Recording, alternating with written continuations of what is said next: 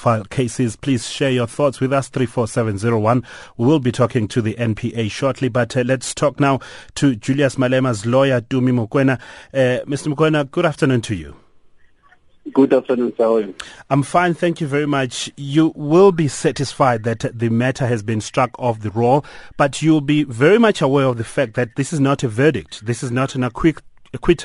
So what comes first? Is just to celebrate this victory right now, or you will start planning ahead just in case the NPA decides to reinstate the matter? All right. The striking off of the matter is second prize.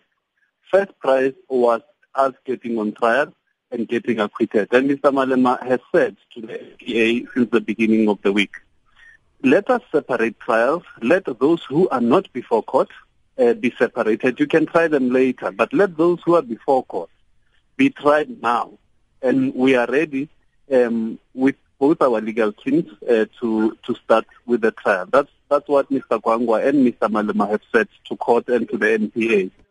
And for some inexplicable circumstances, the NPA was unwilling to do what they would ordinarily have done in any other case, separate charges and proceed with charges because witnesses are here. All the defense lawyers of the two accused are before court were before court. Now, their insistence on not separating the charges left the court with no options but to strike the matter off. We suspect actually that the NPA did not want to proceed with trial. They knew they had no case against Mr. Malema, but were too embarrassed to say so after 4 years of putting him through this process. We do not expect that they will come back, but should they come back, we are ready for that. When they refused or they insisted on not separating the cases, what did they say? They gave no reason. And there can be no objective reason for them not to separate trials. If Mr. Malema has committed racketeering or fraud or this or that, they call witnesses, they'll testify against Mr. Malema, and a verdict will be given on Mr. Malema. There can be any conceivable reason why trials were not separated. You are saying there is no case, of course, as a legal representative of Mr. Malema, based on you having gone through the documents and understanding the case better. Is it based on that, or is it based on also what Mr. Malema has been saying, that this is a political case, really? It's got nothing to do with the developments in Limpopo way back from 2009 up to 2012. All right, my answer is simple. Because I'm not a politician, I will never know or assert positively that it's a political case. But because I can tell you that objectively there is no case against Malema, that lends credence to his claims. Those are his claims, and with what we have, I cannot dispute them. So what happens now for the Malema camp, so to speak? So you're going to relax right now and wait for the NPA to attack, maybe if they want to reinstate this matter? In all honesty, we've been relaxed for all these years because we saw this docket before this charges a long time ago. Nothing bothered us in respect of the charges that were to be presented or any evidence that the NPA would present. So we were not having sleepless nights. All that he wanted was to have a trial in an open court so that the public can know that he is innocent. He has known he's innocent all along, and we believe in his innocence as well. All right, we thank you very much. That's Tumi Mokoena, Julius Malema's lawyer. We talk now to the National Prosecuting Authority spokesperson, Luvuyo Mfaku. Mr. Mfaku, good afternoon to you. Good afternoon to your listeners. Are you disappointed this afternoon by the developments at the Limpopo Polokwane High Court? It is not about our feelings, it's about the interest of justice and the administration of justice. As to whether they were served today, we cannot express ourselves on that. Suffice to say that when a matter is struck off the roll, it's not a verdict, it's not an acquittal. After exhausting internal processes within the NPA, the matter can be referred to a DPP with the purpose of ensuring that we get the necessary certificate to re-enroll the matter.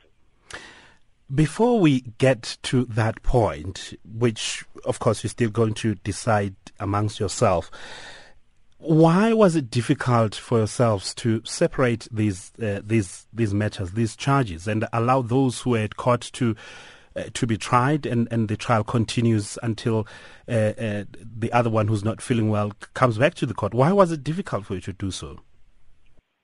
We decided to arraign all 5 accused in one court, because if you looked at the indictment, there are, charges of racketeering and money laundering. Now, with those charges, you need, predicate offenses. You need to establish predicate offenses first. All the evidence relating to the predicate offenses,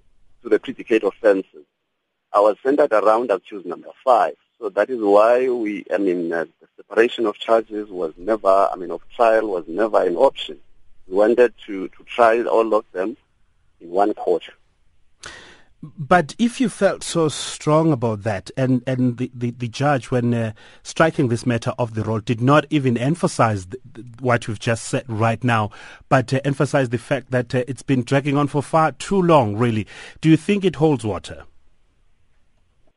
It holds water. The issue of the matter dragging far too long, it was not occasioned by the state. As you, listen to the judge outlining the reasons for his judgment or his decision, was that, he never apportioned any blame. The NPA has never requested any postponement on the matter. It has always been the legal representatives of the accused, initially for when they submitted representation. And then, the legal representative for accused number 5, when he actually, sought a long postponement till to yesterday. Now, then yesterday and today, accused number 5 not available in court. That was not occasioned by the NPA. We always maintain that we're ready to proceed.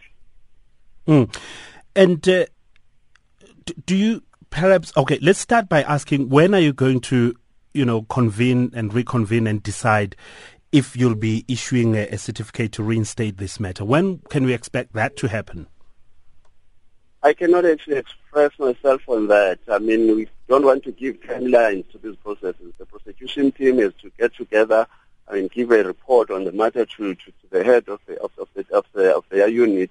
Then a decision will be taken after that, whether to re-enroll the matter or not. But can you say that, at least for now, or at least admit that your strategy did not work this time around, and perhaps this will raise further doubts, especially amongst those who support Julius Malema, to say perhaps there is no case here. It's actually just a political game that is being played here, and of course lend credence to what Mr. Malema has been saying all along. I'm not sure what strategy you're talking about. The prosecution strategy was very clear. We were ready to present our case in court. We had aligned witnesses to lead evidence in court since yesterday. That we were ready. I'm not sure which strategy. But not to read, I guess, such a simple move to say if you were to separate the charges, perhaps you would have gotten a better chance.